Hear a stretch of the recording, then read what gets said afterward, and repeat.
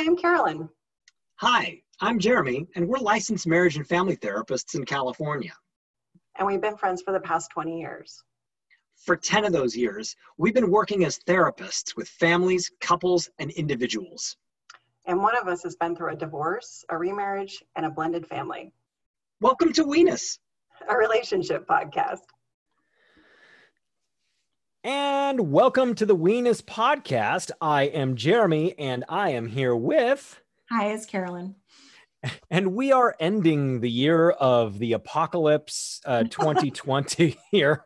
What a fun year it has been. But we've been building this podcast, and we thank each one of you for your consistent listenership. I'm getting some really good feedback from people on this podcast. So thank you to everybody who's listening. It sounds like it's having a positive effect on people and making people think of things in a different way.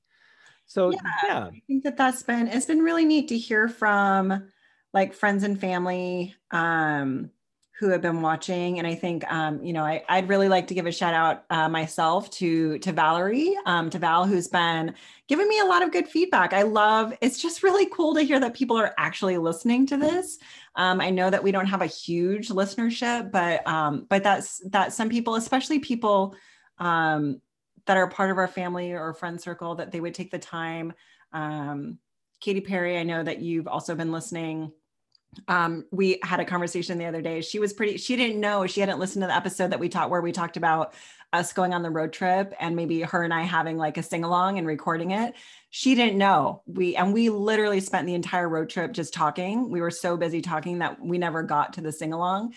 So she texted me the other day and was like, "Oh, I'm so bummed that we didn't have the sing along so that you could have recorded it." But it's just like really neat that people are listening. And that people are taking the time out of their day to do that. And it really means a lot. And to give us that feedback or give us ideas about topics or, to be concerned and caring enough to want to review and really help the podcast along. So ways that you can do that. I know that you can review on Apple Podcasts. I don't know other ways to review, but when we post things on Facebook, it's really helpful to comment or like those things to help kind of get that going. And of course we have the Instagram and Twitter as well, that sort of thing. So anyways, just from my heart, I just want to say, if you're listening to this right now, it means a lot. Thank you so much. Absolutely. And a couple of other notable names are Karen Romero. Sorry, Karen Romero. Very notable. Yes and no. Karen Romero. Easy to say, but very notable. I stuttered that. I've said her name a million times. Karen Romero, Kathleen McNamara, and Misha Watkins, who is my sister, who has started listening to it. She's like, "Oh my gosh, you're smart, Jeremy. When did you get smart?" Yeah, this might give people a whole other kind of view of either one of us, I think. So yeah, it's just really neat that people are listening to it and giving us the feedback. And I'm glad that it's been, it sounds like it's, a little point of lightness for people during what is, a pretty challenging time. Yeah, I agree. And this week we're going to be talking about relationship maturity. Now, just to introduce this topic here, what I find in the couples work that I am doing, and generally I tend to find this much more commonly in younger couples, is that we have been raised on a steady diet of happily ever after. And we've been raised on this idea through the music that we listen to, through the stories that we read, and through the movies that we watch, of really covering love in terms of the attraction stage. And, I think a good example of that is the movie Titanic, where these two young people fall in unbelievable... Is that a good example of relationships? Well, what's that? I'll let you finish your sentence, but is Titanic really a great example? Is that what we're all striving for? Well, this idea that this woman, Rose, fell in love with a guy for 48 hours and is still dreaming about him, like 70 years later. This idea that the attraction stage really is the relationship. But I think that there's a real interesting point in there of like, she met him on, number one, she was on vacation. She was on a cruise ship. Yep. And number two, they knew each other for 48 hours and then he died. And then she was able to like romanticize that relationship for the rest of her life and kind of lean on that as like what it would have been. And we really are able to, perfect that. If Jesse weren't here, if my husband weren't here, then he's never going to do anything wrong, right? Like it's always going to be the perfect relationship. So yeah, I guess I hear what you're saying around that like, sure, you might have met some guy, or like in Parks and Rec, Leslie's mom met this guy, lifeguard when she was on vacation, and then they go back and find him like 40 years later, and it's John. Oh, what's his last name? He was on Night Court. Anyway, and he's just like kind of a mess. Like he's a real mess, and he shows up and he wants to marry her, and she's like, no. That's beautiful. So that's kind of the opposite of that, of like, what if you really did run into that summertime love, 40 years later? It probably wouldn't be what you thought it would, but that is what Hollywood gives us, in the Disney movies, that sort of thing we see up until the point where it's all about the courtship and the excitement. And then like what happens after that?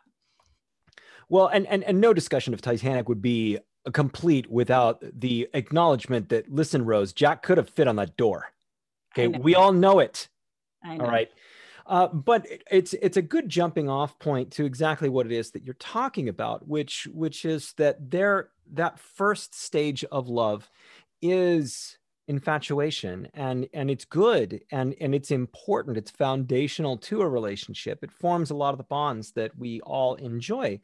But there are stages beyond that where the book ends and goes happily ever after, and it does get more difficult, and it changes, and the problem that I see in couples is they start to fall into the next stage of a relationship, and they go, I don't know if this is normal. Are we having problems? I feel bored. I don't know are we still in love? I feel like a roommate.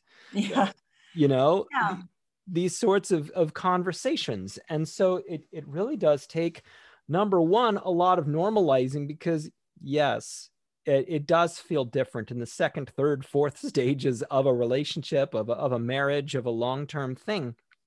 Right. So because if you only have 5 minutes to listen to this podcast, the answer is yes, that's normal. Yeah. Right. And you can go on with your day. If you would like to stick around and listen to a little bit more, we can certainly do that. But I think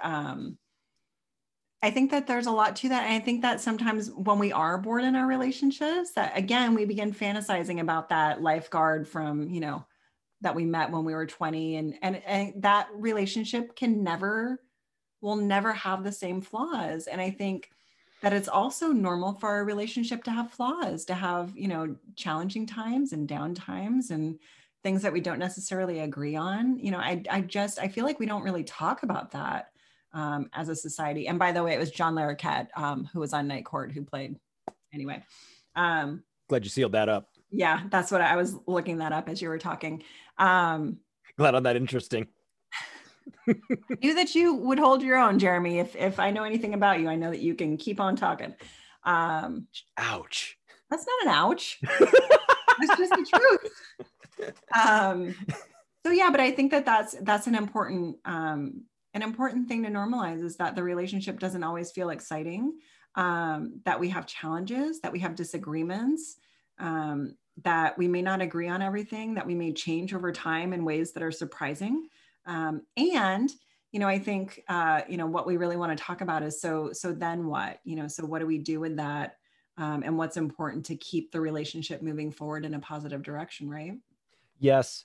And rhetorically, I see this teeter-totter between the idea of, are we bored, or are we taking relational predictability and calling it boredom? Because relational predictability can be really, really good. It can also be an obstruction to feeling connection if things get too predictable. Because one of the things that I really wanted to talk at today really is the idea of becoming too comfortable in a relationship.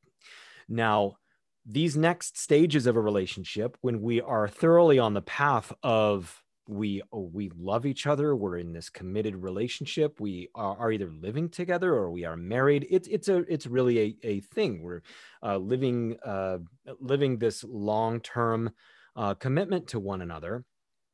And there is some level of comfort that is going to naturally develop in that. And so what I find is kind of the enemy of really transcending in a relationship is one or both getting too comfortable in the idea of the predictability. The predictability is good, but what am I talking about when I'm talking about getting too comfortable? It is just the reliance on everything is fine and we don't have to continue working at this. The thing is that the work becomes a little bit less natural when you get out of the lightning stage and the attraction stage of the relationship. And it takes making sure that you've got, for instance, like a game night, or you've got a, Wednesday is sexy time. Thursday is game night. Friday night is with friends. These different things, so that there is a constant working on making sure that there are bonding times between the two of you as you go forward. And are you finding that in the individual work that you do with people that are talking about their relationships?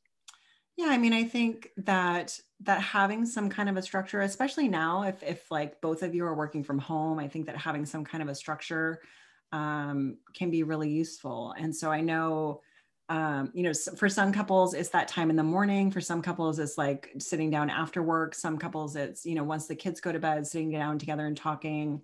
But really setting aside some time and not making assumptions, not just assuming that your partner is happy in your sex life or enjoying their job, or really kind of continuing to be curious with their partner and curious with themselves.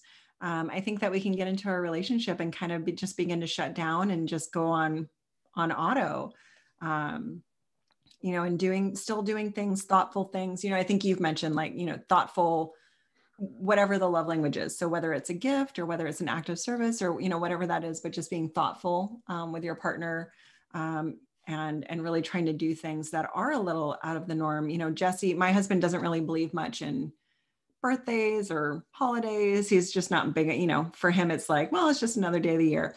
And yet, for my birthday this year, he really did surprise me. And that really meant a lot to me because I know that he was doing that for me, so it's not about what's important to you all the time. It is about what's important to us or what's important to your partner.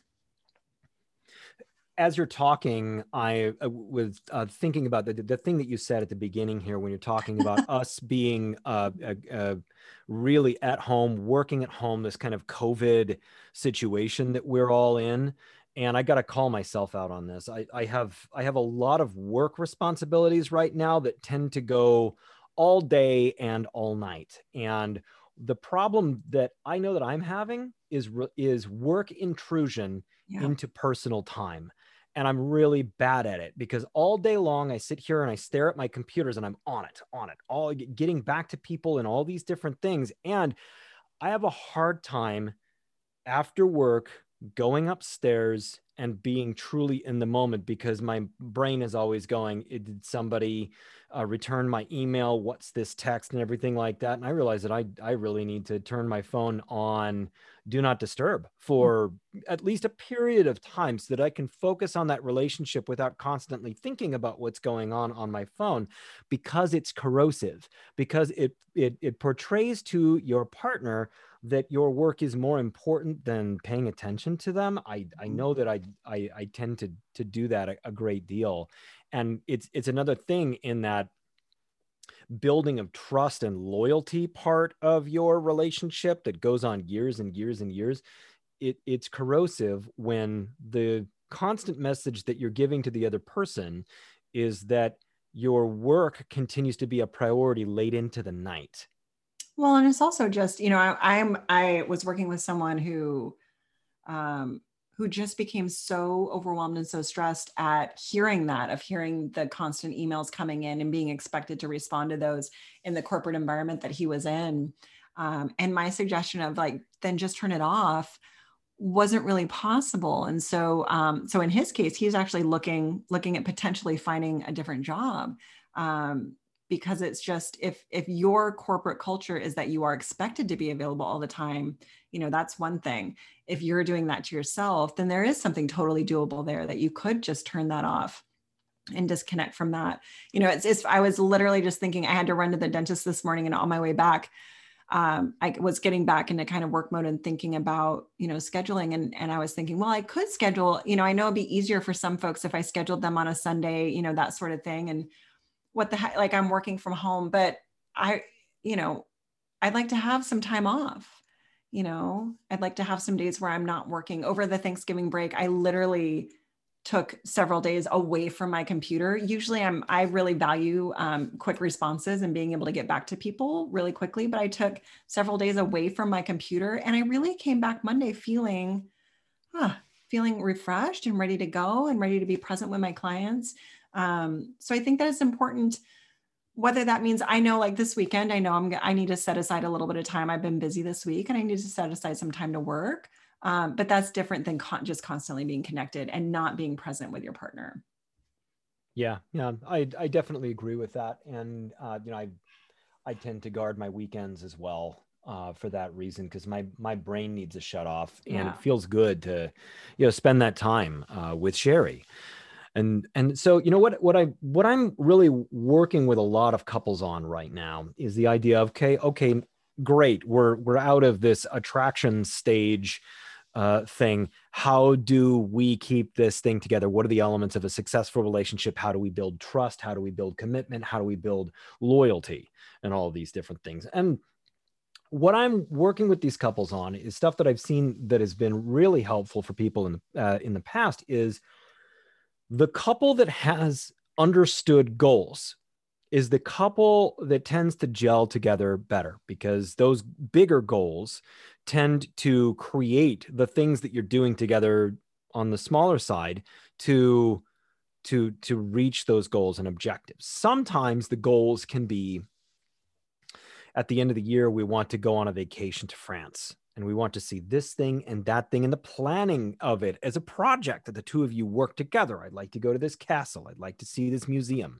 I'd like to go to this cafe, or whatever it is. I have another couple that they have a classic car that they've had sitting in their garage that has been their dream for a really long period of time. A lot of things get in the way of that, and they both really want to work on this thing together, and they have this wonderful knowledge and ability to do it. And it's a beautiful thing, because the two of them have these wonderful skills to be able to do this thing together, and they love doing it, but other things kind of get in the way. And so really giving yourselves an understanding of, what are your goals? What are your small goals? What are your big goals? And how can you work on something together? Do you have no goals right now? Because a project worked on together is something that is fun, and it creates it puts together the innovation and the creative energy of how the two of you come together to build something. And I mean, that's ideal. I think that some couples, like we've talked about before, I also just want to normalize that, that if your husband or wife wants to go work on a classic car and you are just not interested in that, that it is absolutely okay to say, I'm just not interested in that, right? That we can support our partners. You know, my husband enjoys mountain biking. I don't. It's still an important part of his life, and I don't try to hold him back from doing that. I think sometimes where we struggle is like finding that time for each other, and also finding time for ourselves and our own interests, because our interests are pretty diverse from each other. And so if you can have a project to work on together, that's wonderful.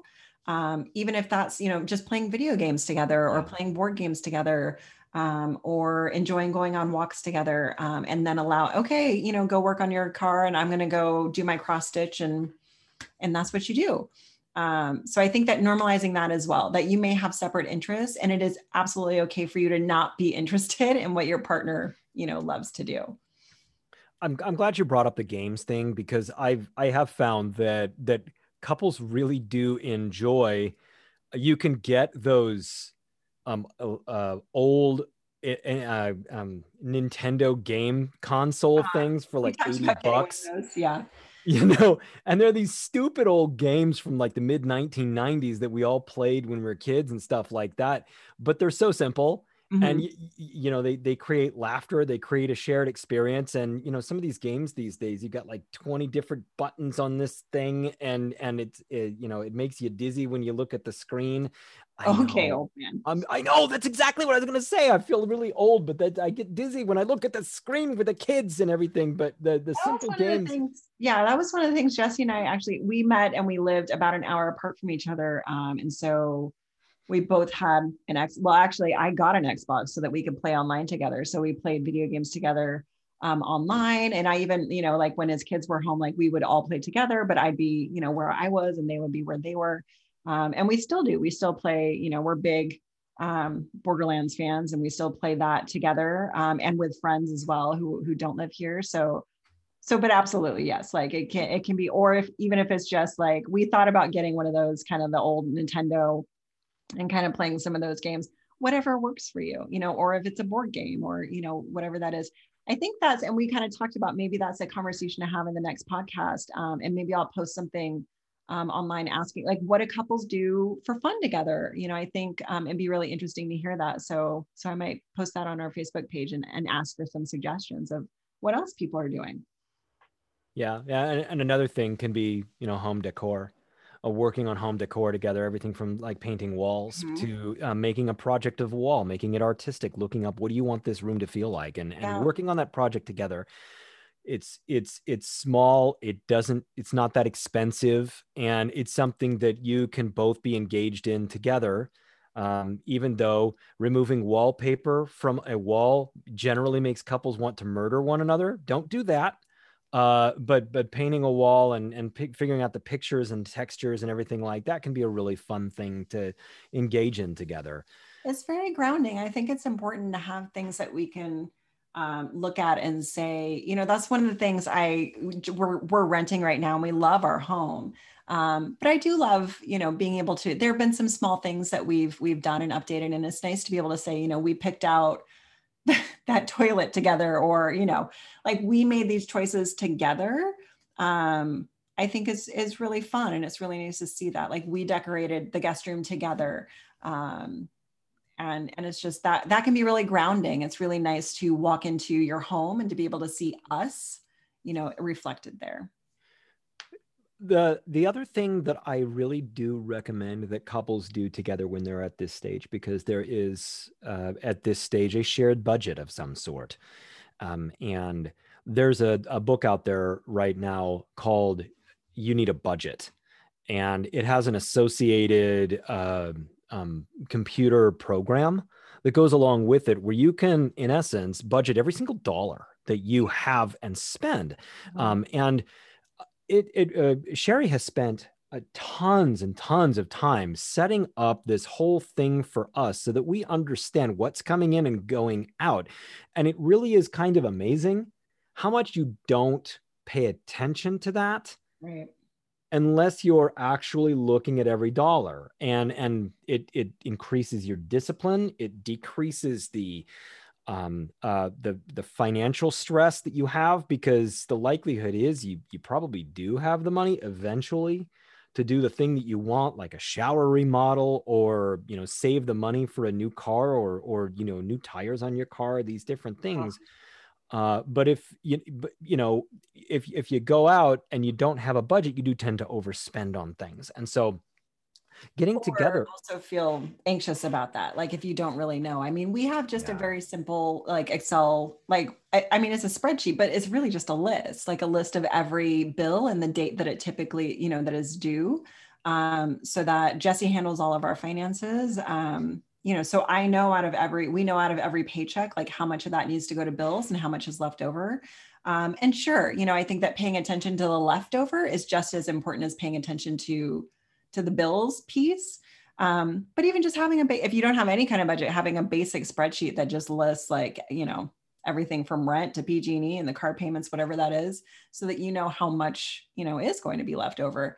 And it's just a little relieving, but it's, you know, and we all talk about things differently and we all handle things differently.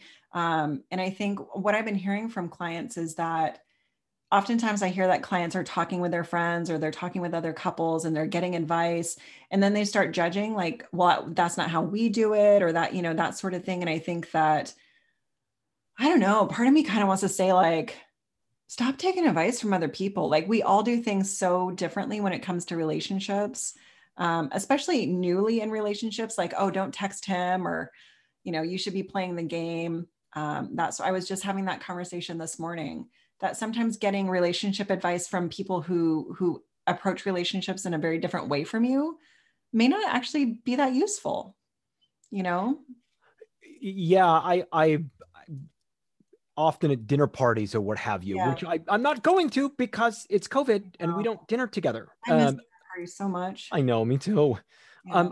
I tend to get asked from people just in casual conversation, well, what do you think about this thing? And the question always becomes, what are the values of the couple? Like, what Right. does the couple want? What does the couple feel about this? But I think it can be just very different. It Yeah. can be very, that you guys handle your budget one way, we handle ours another way. I know some people who don't even share money really, right? And it's just like, okay, if that works for you, then it works for you. And it certainly does. The way that we handle our finances, I know, is very different than what most folks do. Like we kind of threw in together pretty early in our relationship. And I'm grateful for that. Luckily, it worked out. But I think that just kind of paying attention to that is great. Like I would much prefer, I love having conversations about, well, how do you guys handle money? But doing that much more from what we call kind of the observer mindset. Of just being able to stand back and look at that without judgment, internal judgment or judgment of others, which we all love to do. But just being able to observe and see like, oh, is there anything that you could take from that might work for you? Or is it just an interesting reflection of how different, couples are? But certainly not walking away with that internal judgment of we don't stack up or we're not doing things that way. And so that must be wrong. And, that kind of thing. Yeah, to keep things really as non-specific as possible here, because I mean, you're right. There's no one size fits all advice here. Or anything. Right.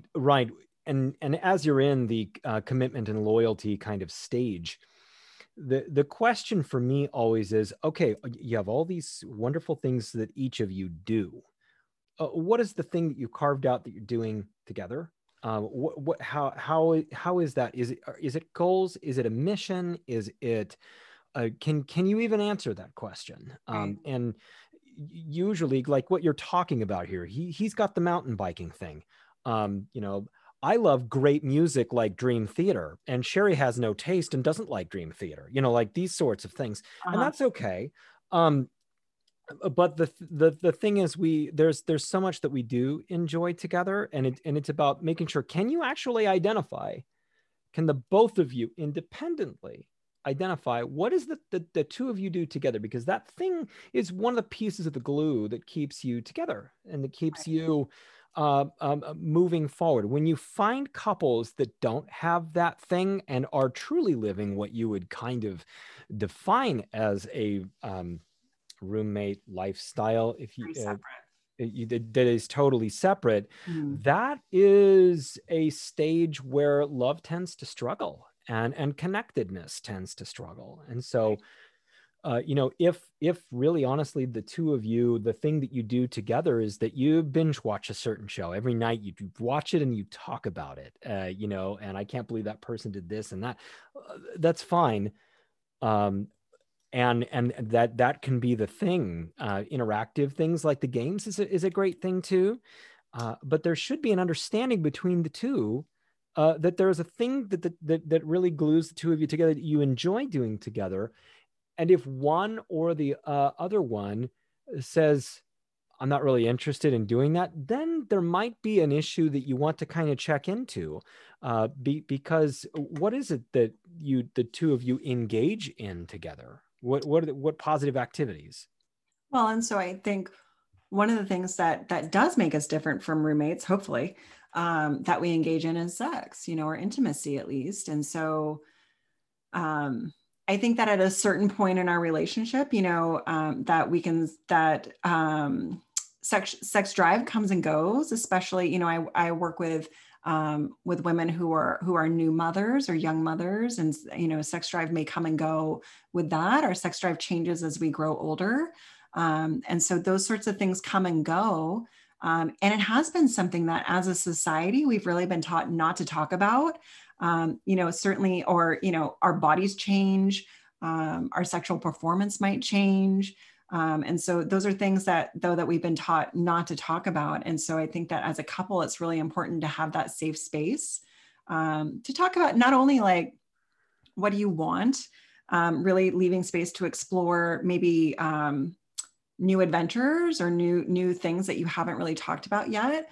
And also for exploring, I'm noticing this about my body, or, gosh, I haven't, I've been working so hard. I've just been so tired, or, but really not just ignoring it, not just allowing, day by day to slip by. And suddenly it's been months since you've had sex. And maybe one partner is feeling guilty about that, or one partner is feeling frustrated with that, but we're not really talking about it. So I think that that's a really important part, especially as our relationships grow older. It could mean that we learn more about each other and we get to be more intimate. Or it could mean that we kind of lean back into kind of ignoring that because it's uncomfortable and we've just never been taught how to talk about it. Really, really good aspect on this, Carolyn, because I've worked with a lot of couples where there might be some sort of a performance issue in the sexual relationship, which is much more common than any of us ever talk about. For sure, yeah, for sure it is. And the shame surrounding it leads one or the other to just kind of avoid it, and so that they don't have to talk about it. And honestly, it could be as simple as a thyroid issue. Right. It can be as simple as just not feeling safe with some aspect, or feeling like maybe you don't feel like you're very good at it, and you need more feedback from the other person. But when those sorts of things tend to last for a long period of time without being addressed or talked about, then a mythology tends to form around it. He's not attracted to me. He doesn't want to touch me. He thinks that I don't look nice. Or she thinks that, I'm not good at what I do, or she's had better partners than me.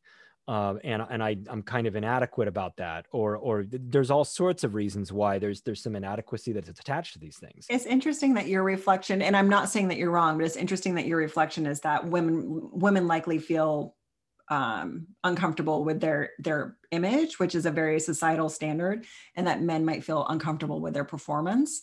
I don't know. That just struck me that may be absolutely the case. But you're right. We do start telling ourselves stories versus, again, just talking with our partners. And I think that it's really important to be curious there, and it can be easy to coming from a place like behind the castle walls, kind of a very defended place, where we make assumptions, or we're kind of throwing arrows over the wall at our partner. I hear from people that, their partners will make snide comments about, the fact that we're not having sex, versus just saying like, hey, like, I'm kind of curious, how are you? Like, what's going on? I've noticed that we haven't had sex in a couple of weeks. Is there something that's happened? Is there, of really being curious versus dropping those like passive aggressive comments of, well, it's not like we're going to have sex. That is not going to serve you, and certainly won't get you what you want. Yeah, I think that's a really good point. And, kind of to bring it back to, if it's been a really long time, what is the issue? Right. But we have to be curious about that. Yeah. It could be, is it a medical issue? And is it, what we of course don't want it to be? Is there another person involved? Is there, an overindulgence in pornography? Is there, or is there an actual problem where one person doesn't feel some sense of safety or warmth in engagement with the other person? But it certainly needs to be a conversation, because that is pretty fundamental to a long-term relationship, that there is that kind of closeness. And I think that shame is really one will trip us up a lot, of really getting stuck to our own story about shame, about our bodies or our performance, or maybe what we want, if there's something that we want sexually that we feel that we've been taught to feel shame around, or that we, you know, that we don't feel comfortable talking with our partner about. And then if our partners do bring some of those things to us, that it's okay to say no, it's okay to set boundaries. You know, but if your partner has a certain, you know, interest and your response is shock or, you know, or shaming, that could be really, really tough for them to then ever really bring anything to you. So like I said, totally okay to say, you know, to say, I'm not really comfortable doing that. Or let's talk about that some more. Let's learn about that together some more, you know, versus really shaming our partners. But that line of communication, I just think like, we've just been taught not to talk about it. You know, even as a couple, even in our bedrooms, we've been taught not to talk about it, that we should feel shame about that. And I just think that that's really unfortunate. Yeah. I definitely do too. And unfortunately, this conversation's going really well, but we have got to wrap up another episode of the Weenus podcast. So thank you so much for listening. And, you know, please leave a review where you've listened to this, and hope that everybody has a safe and healthy holiday season as it comes, and that we're all able to adjust to the various different kind of expectations and shutdowns and all the changes that there are this year as opposed to any other holiday season that we've dealt with in our lifetimes. It's really Yeah. different. I mean, I think it brings us the opportunity to really challenge that idea of what we have to do or should be doing for, you know, like how many times have people like, oh, I have to go to this family gathering or that thing, or, you know, I think and with all the clients I've been talking to, it's actually been kind of nice to slow down and be more quiet and more home-based, you know, than we typically are. And so I know it can be really challenging if you're living on your own, that can be particularly challenging. So I absolutely understand it's not a wonderful opportunity for everyone. But I think it can be nice at times to really challenge the norm, and to take a look at that. So absolutely. And hopefully we'll have time to get together and maybe do a fun podcast around fun things to do while we're at home over the holiday season together. But again, yeah, thank you everyone for listening. We really do appreciate your time. And we'll catch you on the flippity flip. Absolutely. Take care and have a wonderful week. All righty.